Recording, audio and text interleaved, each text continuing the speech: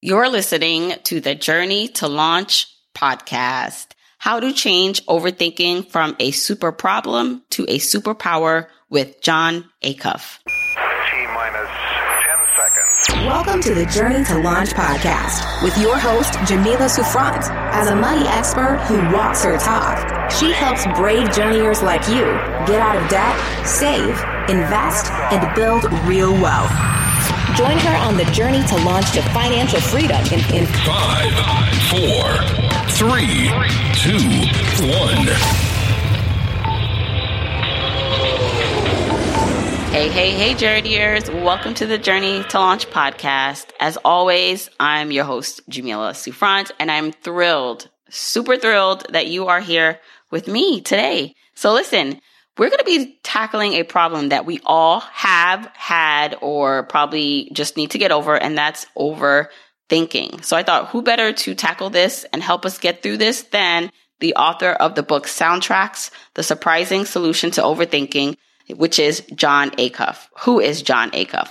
So Jon Acuff is a New York Times bestselling author of 7 books, including the #1 Wall Street Journal bestseller, Finish, Give Yourself the Gift of Done. He's an Inc. magazine top 100 leadership speaker. And he's just, you'll hear it. He was dropping straight gems in our conversation. And I just think that this is so important for all of us to understand that what we tell ourselves, how we think, leads to our emotions and what we do. And so once we can figure out how to rewire our brain so that we can have positive soundtracks, and we'll talk about what soundtracks are in the episode, we will be unstoppable. Hello, right, journeyers? So I'm really excited to talk to Jon, and I may or may not put out the video interview. So Jon and I recorded this also as a video, but I was living one of those mom/entrepreneurship lives because my daughter, Blake, was home. And so we were going through some things, but this was such a great episode that I said to myself, we're going to get through this. We're going to do what we have to do. And so go to my YouTube channel. The video may or may not be out, but go check it out. And even if you're not going to see the video, I do have other video interviews on my Journey to Launch YouTube channel. So go over there and check it out. You can just type Journey to Launch into YouTube or check the description in your show notes or wherever you listen to this. Now a word from our sponsor, DCU. Financial education is key because it equips us with the knowledge, confidence, and skills to become better with our money, which is why I'm excited to share the Think Like a Saver Town Hall series, sponsored in part by DCU. DCU has partnered with America Saves to sponsor the series, which are fully virtual events that are free and open to the public. No DCU membership is required to attend. The series is designed to help attendees learn more about a variety of financial topics, including how to buy your first home and paying for education. You can catch the replay of the series for free by going to www.dcu.org/AmericaSaves. If you want the episode show notes for this episode, go to journeytolaunch.com or click the description of wherever you're listening to this episode. In the show notes, you'll get the transcribed version of the conversation, the links that we mentioned, and so much more. Also, whether you are an OG journeyer or brand new to the podcast, I've created a free jumpstart guide to help you on your financial freedom journey. It includes the top episodes to listen to, stages to go through to reach financial freedom, resources, and so much more. You can go to journeytolaunch.com/jumpstart to get your guide right now. Okay, let's hop into the episode. All right. Hey, journeyers, I'm really excited to have on today's guest, Jon Acuff, who I read his book, and we're going to talk about that, Soundtracks. And I've also, followed up on your work, Jon. I first heard you on another podcast, and I know that this is a personal finance podcast, but what I really love talking about is all the things that matter in how we make decisions around our money, and which is our mindset. And so this book was perfect that you wrote to talk about why we do the things we do, how we can improve the things we tell ourselves so that we can make progress towards our goals. So welcome to the Journey to Launch podcast, Jon. Yeah, thanks for having me. I'm looking forward to it. Yeah, so first, I don't know how familiar my audience is with you. Hopefully they get really familiar and then They're go probably out huge fans, if I had to guess. Just huge. That's Probably. my assumption. That's my assumption. They're like, oh my gosh, finally, Jon Acuff, he's so tall. He's so tall. I can't wait. But I mean, this is not your first book. You have had just a long run in writing and in the space of just personal development and self-help, if I can say that. And so I just like you to give a background, just for people who may not be familiar with who you are. Sure. I spent about 14 or 15 years in corporate marketing. So I worked for brands like Bose and Home Depot and Staples. I started kind of blogging and realized there's a lot of fun people out there, and the internet has leveled the playing field with sharing ideas. So I started to really get into social media and blogging, and then that got the attention of a guy named Dave Ramsey. And so I spent 3 years with him touring and speaking and doing radio stuff, and got a really great kind of PhD in personal branding and personal finance. And after that, wanted to start my own company. So about 8 years ago, I started my own company, and I've written 7 books. The latest one is Soundtracks. And then before that, there was a book called Finish, about finishing your goals. And before that was a book called Do Over. The other thing I do, I write books and then I go speak about the books. So I do about 50 events a year for companies like Comedy Central and Microsoft and FedEx. And so that's the other side of my work. Yeah. And so I love it. And the thing, I didn't read like the subtext of your book. It's really Soundtracks, the surprising solution to overthinking. And I think it's interesting. You had like the background with Dave Ramsey, who was personal finance and kind of like being on this show. And I have a different approach than Dave. But I think all together, like this, the overthinking can apply to overthinking about going to get that promotion that, you deserve or want, overthinking about where to invest, overthinking about going after a goal. So I want to start there with why this topic? Like, how did you know that it was time to write about this? Well, I think that any best-selling idea, whether it's a podcast, whether it's a speech, whether it's a book, whether it's a business, always needs 3 things in common. Number 1, you need to identify a need. Do people really need it? Are the listeners asking for this? Are the people in my community, when I'm speaking to people, is this a question I get? So you find a need. The second thing you find is a personal connection. Am I personally connected to this? You care about personal finance, and that comes through in your episodes. There's a personal connection to that. If you're going to talk about this, you want to have a personal connection. The third is you find a place in the marketplace. So you say, okay, it's not so crowded that I can't find my spot. So with overthinking, the PhD, this guy named Mike Peasley, who helps me with research, we asked 10,000 people if they struggle with overthinking. So huge study, and 99.5% of people said yes, they struggle with overthinking and mindset. So we knew, okay, wow, the need's there. Second thing, changing the way I thought changed my own life years ago. Changing a few simple thoughts, because your thoughts turn into your actions, turn into your results. And most people over focus on their actions and they never change the underlying results, which are steering the whole ship, and they're confused why they keep running into the rocks.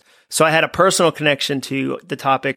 And then when I went into the marketplace, I realized there's a lot of great resources about overthinking and mindset, but a lot of them either get really holistic and fuzzy. There's nothing practical. It's kind of like throw your idea out into the universe and the universe will take care of you. And that's not true for a second. The universe doesn't care about John Acuff. It's busy like ramming boats in the Suez Canal. Like that is never a life. Like if you gave financial advice, it was like, just say what you want out loud and it'll happen automatically. Be like, well, enjoy being broke, because that's what's going to that's what's going to happen.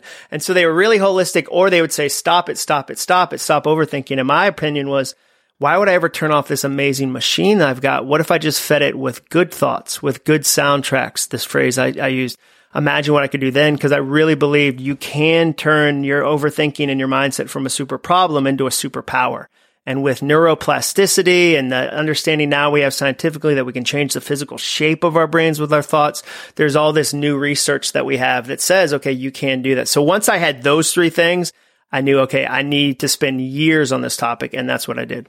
Yeah. So it's evident that you did the research. And I love that you mentioned, that's the thing too. It's just like sometimes what the people call woo woo, or just like kind of like this manifestation of things and just saying things. It's like, sure, for some people that works, but a lot of people that doesn't, if you're very analytical. And so finding that merge, we can almost basically show why at the end of the day, the thoughts matter from a scientific point is important.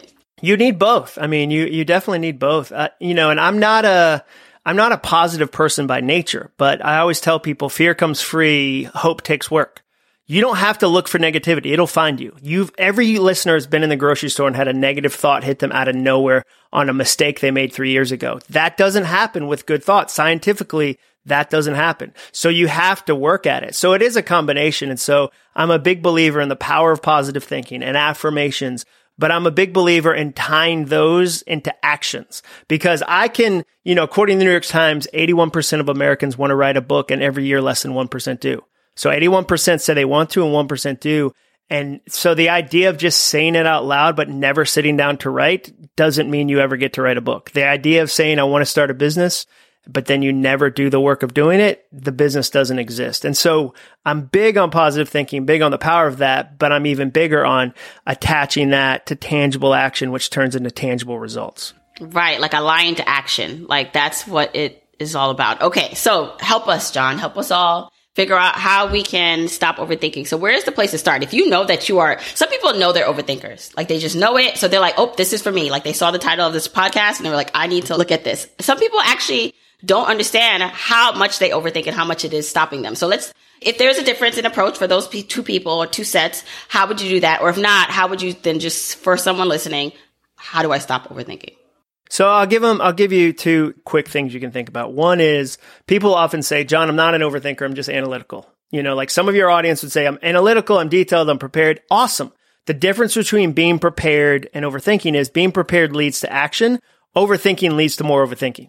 So if you said to me, John, I've been researching all these investment options and then I invested, awesome. You're prepared. Like be prepared. That's the best. If you say to me, John, until I have all the information about investing, I won't invest. I have terrible news for you. You'll never have all the information. We haven't lived in an all information world in 100 years. It's impossible for you to have all the information. You have enough and you take a calculated risk and you make some smart decisions. The second thing I'd say is the fastest way to determine if you have a broken soundtrack. So a soundtrack, again, is a repetitive thought around your money is to write down a money goal or money desire. And it can be anything. It can be, I want to pay off my credit card debt. I want to be able to buy a house someday. I want to retire at a certain age. Write that down and then listen to the first thoughts you have. Every reaction is an education. So when you write down, I want to save this amount of money, and your first thought is, you'll never be able to do that. Your parents didn't set you up right. Other people had better advantages than you. Like if all of a sudden you have negative thoughts, then you've got a broken soundtrack and you've got some work to do. Well, first of all, I'm glad you defined soundtrack because we didn't really define what it meant. So I'm glad you said that. It's like, that repetitive thought process. But what's interesting to me is that, like, I know I have some negative soundtracks, but they're sometimes to me so subconscious. Like I don't ever think through, like sometimes I'll say, oh, I need to do this thing. And then something quickly I can hear or feel that negative thing, but it's quick. It's never really played out, but it still impacts the way I act. And so I think that's something too, where people are like, well, I don't ever really say all those things. Well, part of it is learning to listen to yourself. I mean, the problem is the more times you say it, the easier it is to hear it again. Like, for instance, families have broken soundtracks. So I talked to somebody and his last name was Scoggins. And he said, my dad used to say, Scoggins don't get ahead, they get by. So as a child, he heard that broken soundtrack over and over and over and over again. So that one is ingrained. The second, or must be nice. When somebody else has something good happen to them, if your mom or dad or uncle or whoever said, must be nice, must be nice, must be nice, then all of a sudden they're telling you, you don't get those good things. You don't they must have, and it creates all these broken soundtracks. So a lot of times it's a practice. It's learning how to listen to the stories you're telling yourself, about the world, about what you're capable of, about the work you do. And that takes time. There's times in life where knowing a single truth can change everything. For instance, I worked with somebody and he was terrible to get along with, just the worst, horrible coworker. And I learned that his wife had cancer and that changed everything. It completely changed my understanding of who he was. There's other times where you've had this broken soundtrack for 10 years and you're going to have to put in some effort to go, no, I'm going to have a different soundtrack. I'm going to believe a different thing about myself, and it's going to take work and action and time, but I'm going to do it. Yeah, there's a lot of self-responsibility and a need for being radically honest because there's no one else that can, unless they know you really well, but ultimately it's still you that has to say, what is really going on in my mind, and sit with that. Yeah, and then take the ownership to work on it. You only get to fix problems you own. One of the best days for me was when I realized that I'm the source of most of the chaos in my life. Like I'm the source. And that was the worst day because then I couldn't blame other people. I couldn't blame my past, couldn't blame circumstances, whatever. It was the best because then I could go, okay, knowing that, what can I do? What can I change? Now, the good thing, like you said, having other people in your life, they can be a mirror. There are times where you need a close friend that'll go, hey, you're saying this, but this is what you're doing. So there's a disconnect. I want to hold up this mirror because I care about you.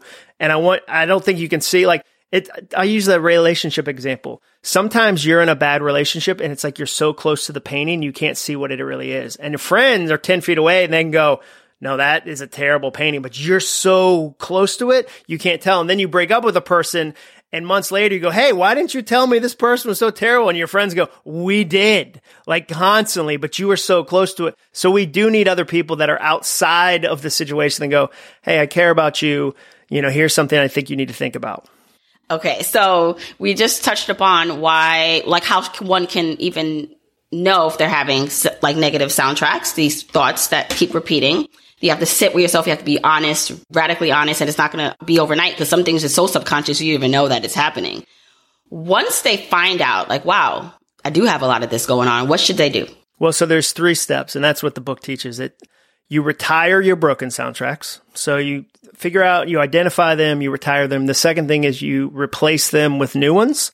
And then the third thing is you repeat the new ones so often they become as automatic as the old ones.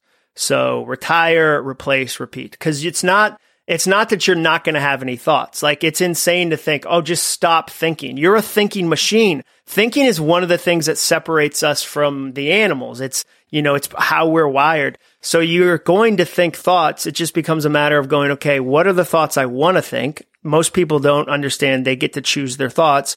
And then the third thing is, okay, well, how do I repeat these new ones so often they become automatic? Right. Do you have an example in your life where you consciously reprogrammed your soundtrack? 100%. I mean, I have one written on my wall. I'll grab it right off. So this one note card says, I love writing this book. And that was from November 6, 2019.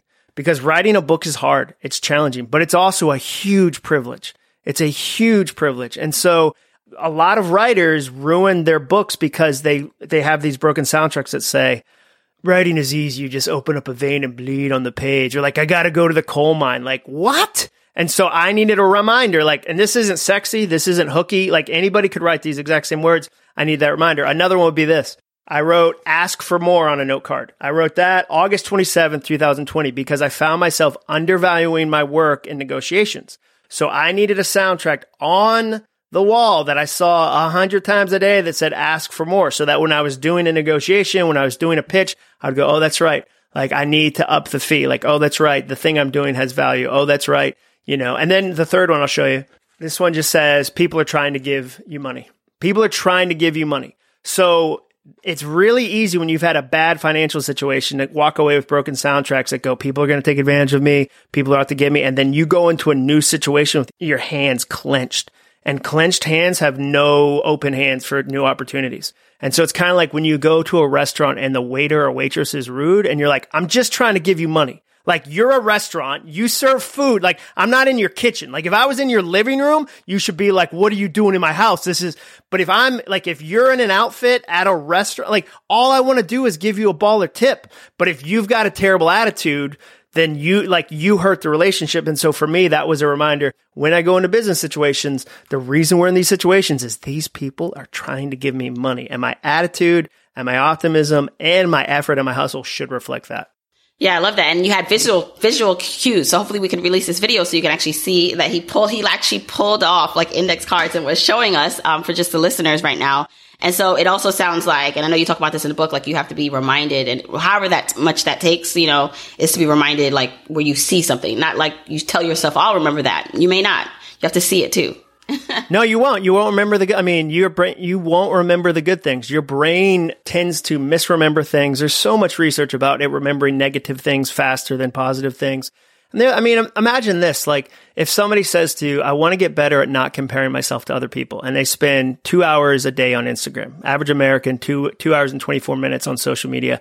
They're being reminded every day 1,000 ways to compare themselves, and they don't even have a single note card in the opposite direction. And then they go, it's so weird that I can't change that habit. It's not weird, dude. It's not weird at all. You're giving Instagram a 2-hour head start every day. Then don't say the goal. Or say the goal, own it, have a note card. Have a note card on your fridge, on your bathroom mirror, talk to a friend about it. But don't go, okay, I'm going to look at Instagram for 2 hours, feel terrible. Like I'm going to feel terrible about comparing myself. And then I'm going to tell somebody, I just wish I didn't compare myself so much. Like, no, like if that's a good goal, let's work on it. Let's do some stuff. Right. Okay, I have a special treat for you. For the first time in 2021, Terry Ijeoma of Trade and Travel and I are teaming up to do a live webinar in class all about learning how to trade as a side hustle or your full-time hustle. Now, Terry is no stranger to the Journey to Launch podcast. She's been on episodes 154, episode 172, and I even invited her trade and travel students on the podcast on episode 173 to talk about their experience in the course, how they learn to trade. And so if you've been wondering what it's like to learn how to trade as a side hustle, or maybe you want to turn it into your full-time hustle, then you should come to this class. It's going to be on October 27th at 8:30 p.m. Eastern Time. You can sign up by going to journeytolaunch.com/trade class. Once again, Terry Ijeoma and I are teaming up. If you wanted to learn more about how to trade, who's it for, who's it not for, why this is something you can consider if you're trying to do this as a side hustle to earn extra money for your goals, come join us live on October 27th at 8:30 p.m. Eastern Time. Go to journeytolaunch.com/trade class to sign up now. This is also very timely. When this episode comes out, it'll be a couple weeks after when we're discussing this, but I just came back from FinCon, which is the personal finance or finance conference, and I was a big idea speaker. And my theme was about just starting. Like, instead of starting with the end in mind, like we typically are taught, that it's more important to start with the beginning in mind. So you just start, and you can dream big, but you need to think small to execute. And they loved it. And for me, it was like such a simple, like not simple, but I was like, wow, it's such a simple thing, but it's so important to understand and know. And it reminds me of kind of what you're saying about like the overthinking. And to me, sometimes when we're visionaries or we have these big goals for ourselves and we're far from them, it can be easy to not know how to get to that end goal, and therefore think of the million ways it's possible to get there, and then just say, okay, forget it. I don't even know which one it takes, so I'll just stay still. Yeah, we get overwhelmed. We overwhelm ourselves before we've taken the first 10 steps. I mean, there's situations where I'll say the growing is in the going. Like, go to the land I will show you. Like, the growing is in the going. And so you won't learn these lessons until you're in motion. And so you've got to get in motion, and you've got to figure it out, and it won't be perfect. It's going to take you. Every book that's ever been written was not the book they intended to write at the beginning, because every book changes along the way. And it should. In a year, you want to learn new things. You want to add new things. People are going to change it. And so if you said to yourself, I have to have the perfect plan, same with finances. You're going to have opportunity. Like, no one listening to this should think they have to be in control before they make a decision, because last year taught everyone you're not in control. You're 100% not of a lot of things. You're in control of a lot of things, like your attitude and your effort. And there's definitely things in your control, but there's a lot of financial things that aren't. And you've got to be willing to pivot as the situation changes and teaches you something new. Yeah, I mean, that's what I've found as a common through line for most successful people who have been on the podcast, and even seeing how I've navigated my finances and entrepreneurship is literally like, it's more about being resilient and overcoming. And if you have the thoughts, I think this is important too.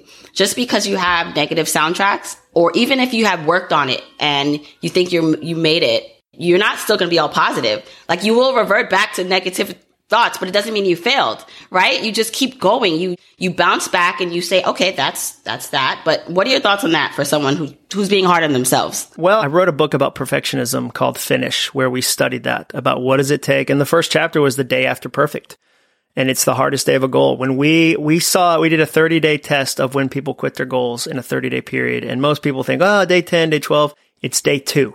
And it's the biggest drop off was on day 2 because it was no longer perfect.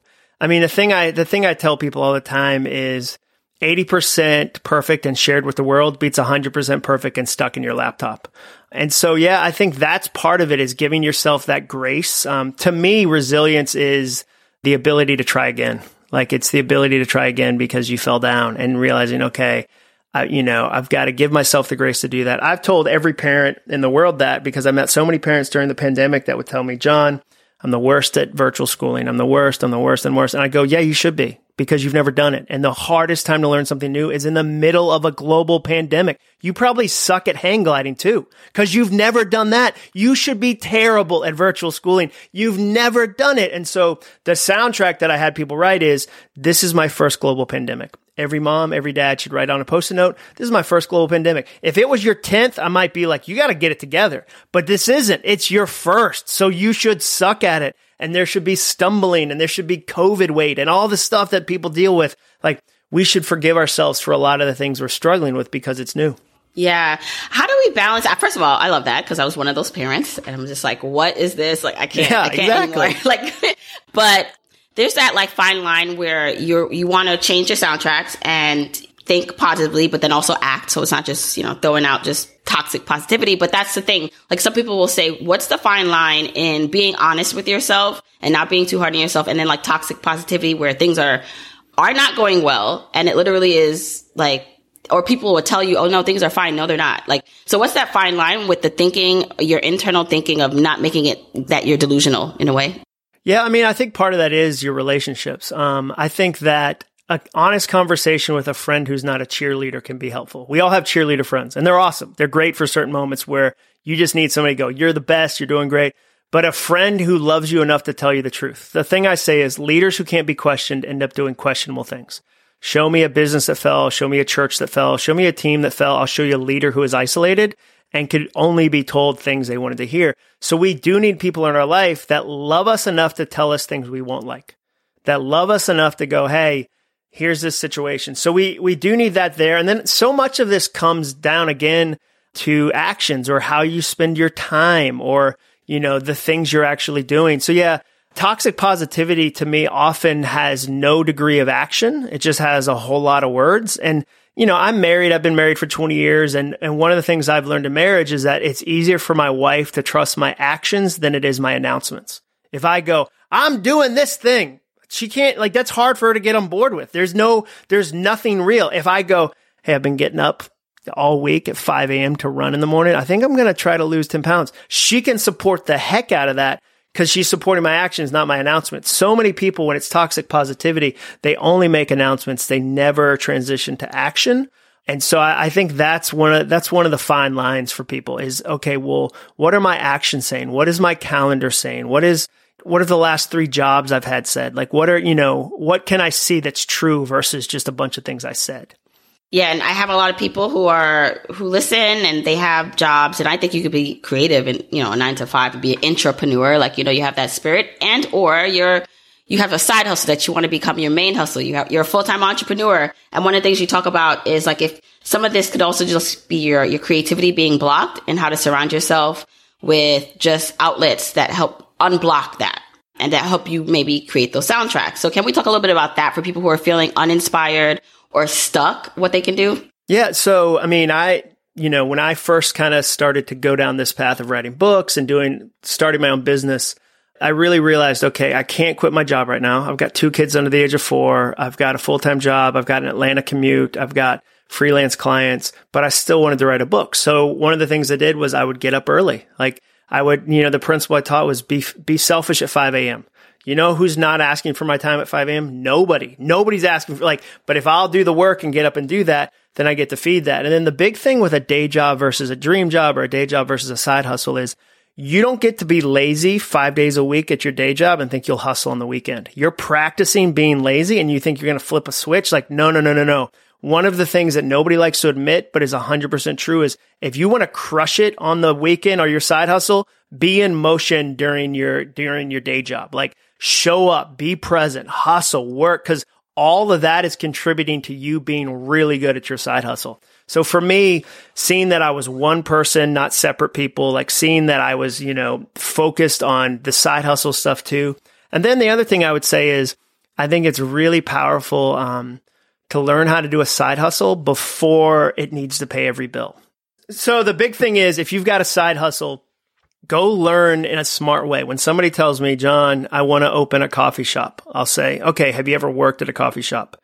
If they say no, I'll say, go work at Starbucks for 6 months. Get paid. You're going to get paid to learn, and you'll discover if you hate coffee and humans. But a lot of times we want to just go for it. And I'd much rather you go, Here's the practice. Here's the patience. Here's what I learned. Here's the things I did on the side. So I think there's really smart ways to do a side hustle, and there's really, foolish ways to do it too. And so I think when you can, to do it at the right pace and to really prove to yourself and the people that are in your life supporting you that, okay, no, I'm putting in the work, I'm putting in the effort. Yeah. And I mean, I'm curious more about your personal journey as you evolved in this space and made a name for yourself and a living, how you knew when to let things go and pivot, like how you knew when to spend more time focusing on writing and speaking versus something else that maybe other people told you should do. Because I'm sure you still not even probably get requested to do certain things. And it's like, well, that's not what I should do. So can you talk a little bit about that journey, that how you found yourself here? Sure. I think there's a number of things I kind of think through. One is you're never done. Like I never have arrived. Like there's still moments where I'm like, oh man, that blew up in my face. What did I learn? And I think of it like a test. So for instance, last March, I'm a live event speaker and every live event got put on pause. So, 60% of my business's revenue got impacted. And so like I was frustrated and grumpy about that for a period, but eventually I said, okay, I can pine or I can plan. I can pine for how things used to be, or I can plan. Okay, it's time to plan. Like I've had enough grumpy, whatever, it's time to plan. And so the question I asked was, what would have made this year easier? What could I have had that would have made this year easier? And then I realized, wow, having a podcast would have made this year easier because then I would have had another revenue stream, more ways to connect with people. So I started a podcast called All It Takes Is a Goal, because I knew a year from now, I wanted that to be healthy.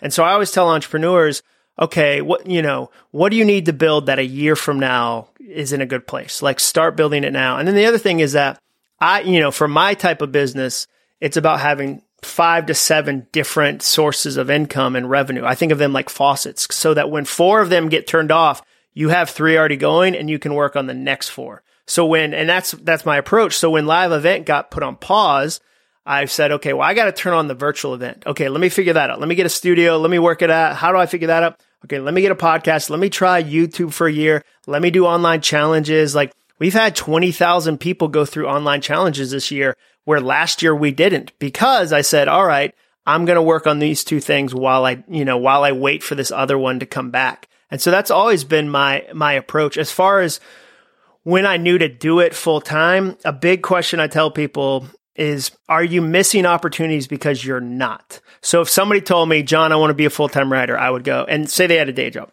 I would say, okay, do you write before work right now? Do you write on your lunch break? Do you write after work? Do you write on the weekends? And if you said no to me, all those, you don't want to be a writer. You like the story of being a writer, but you're not doing any of the action. So why would you quit? You're not even using the crevices of your day right now for writing. Why do you think you'll magically do that when you quit? Like, no, but if somebody else said, yeah, John, I already write. I've been writing in the, my car. Like I was doing radio interviews for my first book on my lunch break. I would use vacation days to go do speaking gigs. So like I knew, and then I would change in the bathroom stall and go back to my day job. So I knew like, okay, I've got, and it's easier for my wife to go, I'm seeing a lot of hustle. I'm seeing a lot of actions, not just announcements.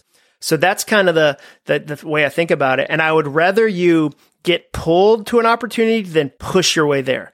So an example that sometimes I'll see like a wedding photographer who has one good wedding season in the summer and goes, I'm going for it. And they push their way there versus they have one good one. They have a second good one, a third good one, a fourth good one, where now it's such a big opportunity. It pulls them there versus them impulsively jumping their way there. And I think there's a big difference. Yeah, that is such good advice. And because literally like people will ask me that too. Like, I talk about financial independence here, but I would prefer people to find freedom, like not to think that having, if they were to retire early or quit their jobs, that all their answers would be solved. Like my goal is like that people can experience a level of energy and time freedom as much as possible, depending on their responsibilities in the moment. Like to me, like if you can't find it somewhere in your life now and you're blaming, things on everything else, these circumstances, which can be also not great, is that when you do get the final freedom or all the money, I'm not saying that won't solve some things, but if you don't work on the internal stuff first and where you are right now, like it's still not going to be great. And I think you usually feel worse because you are all you're hoping that this thing will be the final answer. And it's not. It's not. Like one of the saddest moments is when you've made an idol of a situation and you finally get it. and you realize the car didn't fix you, the dream job. I mean, my story is I was like, okay, I'm stressed on Sunday nights. It's probably because I have a job I don't love. So then I got a job I loved, and I was like, I'm still stressed. If I worked for myself, then I wouldn't be stressed on Sunday nights. I start my own company. I'm still stressed on Sunday nights. So finally I had to stop and go, wait a second. I should work on that internally, not go, it's the job's fault, because I kept changing. And the only thing consistent was me. And so I needed to go, okay, well, maybe I need to deal with that. So yeah, I tell people all the time, my income has scaled, and my happiness didn't scale at the same rate. And if I get confused by that, then I'm just even more unhappy. If I go, well, the next number. And so yeah, I've experienced that in my own life. And so I would rather know how I'm using the time and which lives I'm impacting. And that gives me a joy more than, okay, a certain number or a certain pedestal that when I get there, I go, oh man, it wasn't what I thought it'd be. The other thing I wanted to just talk to you about is that, I also have aspirations. I should say, I consider myself a writer. I'm journeying into the book publishing world myself and starting that. So it's very timely that we're having this conversation. And now I'm like, oh, I need some index cards, right? Like I need to create an environment where it's cultivating my identity as a writer now. But for people listening, one of the things that you mentioned was like you realize that every Sunday, even as your circumstances changes, as your income changed, you still had that issue. And same here, like, okay, I'm going to quit my job and then I'll feel better. And I quit my job and have my business and I'll feel better. But no, I need to make more money and then I'll feel better. And still, right? And so for someone who's like, all right, I feel that way now, John and Jamila. So what can I actually do to not be on this broken soundtrack or this broken action of thinking things will be better and they're not? What should they do right now? One of the lessons in the book is about the difference between a dial and a switch. And so I interviewed this person named David Thomas, who's a counselor here in Nashville for this amazing counseling center called Daymark. And I asked him about that, and he said, well, the problem is most people want there to be a switch. They want to find one thing that turns off all the stress forever. So they say, when I start my business, that'll be my switch. Or when I do yoga, yoga will be my switch. Or when I have my own podcast, whatever. And it works for a little while. Like yoga chills you out. You have a good week, maybe even a good month, maybe even a good whole quarter. But then life gets stressful again. And he said, the reality is it's not a switch, it's a dial. Your dial is going to go up to 11 sometimes. There's going to be a pandemic you didn't expect. Your daughter's going to get a cold, like whatever. And then in those moments, it's about figuring out how to turn your dial down. Because if you have a switch mentality, you continually are on a switch hunt. You find the one, you go, this is it, and then it doesn't work. And so you go, got to find another one. And it's really stressful versus a dial approach. You go, oh, wow, I'm noticing that I'm feeling really stressed, or, oh no, I'm noticing that this situation with my family or this situation at work, or I haven't been, getting enough exercise. I haven't been sleeping well. It's got my dial at 11. What are the things that I can personally do to turn it down? And they're individual to each person.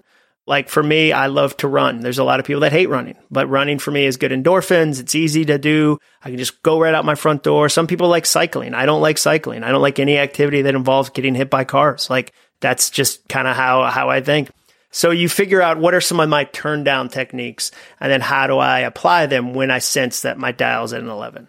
Yeah, I'm laughing when you talked about running because I literally just posted, I run too, but I don't like it. But I should stop saying I don't like it because then that just makes it a not great experience. Yeah. You should, yeah. You should, what you should say, the soundtrack is, I'll feel awesome after. Because you will. Right, which is the reason I run. Like, I feel like the only reason I run is because of the endorphins that stop, and like, I feel invincible. I'm just like... It's the cheapest therapy ever. It's the best. But I don't understand. You have to help me, John. While you are running, you enjoy it? Because while I'm running, I want to fight everybody. I want to fight myself. It's so fun. There's moments where I go, I'm so glad I did this. But also, like, I'm telling myself that I over-focus on the end and ignore the beginning. I don't focus on how cold it is, if it's dark out, if it's rainy out, like getting my gear on. I don't focus on that. I think about the beginning in black and white. I think about the end in Technicolor. So I imagine, I'm sitting on my front step and I've got a coffee and I've done it and I'm sweaty and I'm so proud and the numbers add up in Strava. And I'm over-focusing on the payout versus what it's going to take. And then during it, I'm either listening to a podcast or I'm listening to an audiobook. I'll listen to an audiobook for the first couple of miles and then I'll turn it into hype music at the end. So I'm being very deliberate about the process to kind of gamify it in a way that I actually enjoy it. And then but when I run half marathons, every time at mile 11, I'm like, this is stupid. Why did I sign up for this? Why do people keep letting me do these? And then by the end of it though, I'm like, that was dope. I just did another half marathon. I should do another one. But at mile 11, I'm furious. I'm furious at me. I'm furious at life and the road, everything. Well, first of all, John, I love that your mile 11 is my mile 1. I'm just like... Yeah, well, I mean, that's part of the process. But I have friends that run 50 miles in the woods. I'm like, I don't no, that's way too many miles. So it's all relative to how long you do it. All right. But I love that you said that. I talked about before, starting with the end in mind, but in some instances that works better when you are more looking forward to the end result. And the beginning sucks. The beginning of a run, I don't want to do that. It's cold out. It's dark. No, ugh. No, not at all. Okay, I love that. And I'm going to now be more conscious and more deliberate about how I'm thinking about it when I'm going in. Okay, the last thing I want to understand or talk to you about is financial independence and freedom. So you seem to have a very successful business and from the outside looking in life. And one of the things that I'm always questioning or asking people who have that is, if you didn't have to do this anymore, would that be your choice? Could you make that choice? Or is the choice right now I do this because I want to? And what is your idea of what freedom looks like for you? Yeah, I do it because I want to. I financially feel very fortunate for where things are right now, but I would do it still. I enjoy the purpose. I enjoy helping people. I enjoy being on stage. I enjoy doing a podcast. So for me, yeah, I really enjoy it. And I know that, I'm only 45. I need purpose. So if somebody said tomorrow, you have to retire and not do anything, I'd say that doesn't sound fun. And so financially, could I retire today? Maybe. Would I? Never. That's not, if you love what you do, why would I do less of it? I want to be 65, 70 and be the elder statesman, still going to help companies, still going to help. And I don't have a job I'm trying to escape from. I have a life I love, and that I get to do this and get paid for it is amazing to me. So I feel like there's definitely financial goals, and we look at kind of a 15-year window and a 5-year window and a 10-year window, and we do all the planning, and we've worked really hard at that. But if somebody gave me $20 million tomorrow and was here, now you don't have to work, I'd still work because I love it. Yeah, I love that. And I hope that's my wish for everyone, is to have the financial stability, but be able to reach that. John, thank you so much. This was an amazing conversation. Tell everyone where they can find more about you and your book. Sure. Well, the best thing would be check out the podcast. I have a podcast called All It Takes Is a Goal. Listen to the Colleen Berry episode. She lost her job and had to take 4 jobs to survive, and one of them was as a receptionist. And she changed her mindset, and now she's the CEO of that company. So if listeners are okay, I need some inspiration, Colleen Berry on All It Takes Is a Goal. She is a baller. And then the book is available, soundtracksbook.com, and I'm Jon Acuff on all the social media channels. Awesome. Thank you. Of course. Have a great one.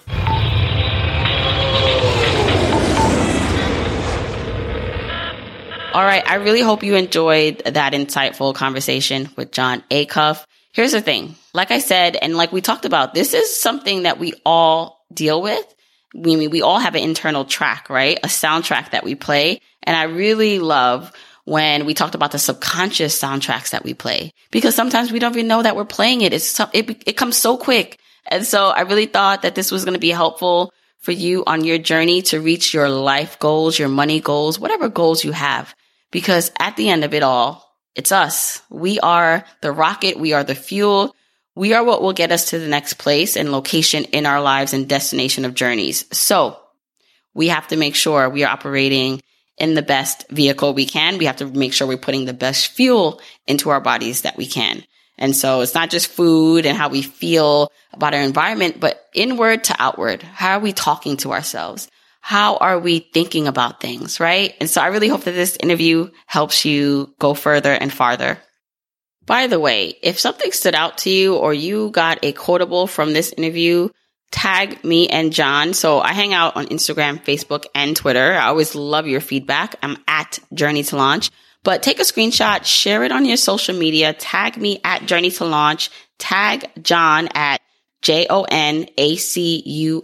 He's on Instagram over there at Jon Acuff. Tag us in your stories, on your main feed. Tell us the takeaway.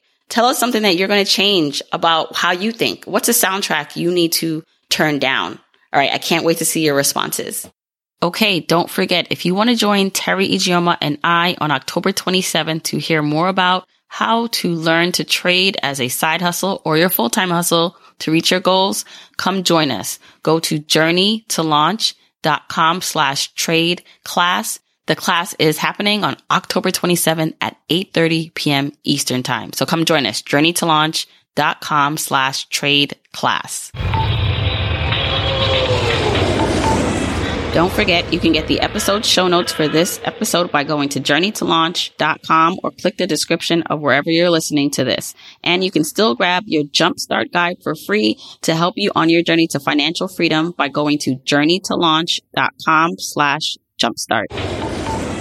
If you want to support me and the podcast and love the free content and information that you get here, here are 4 ways that you can support me and the show.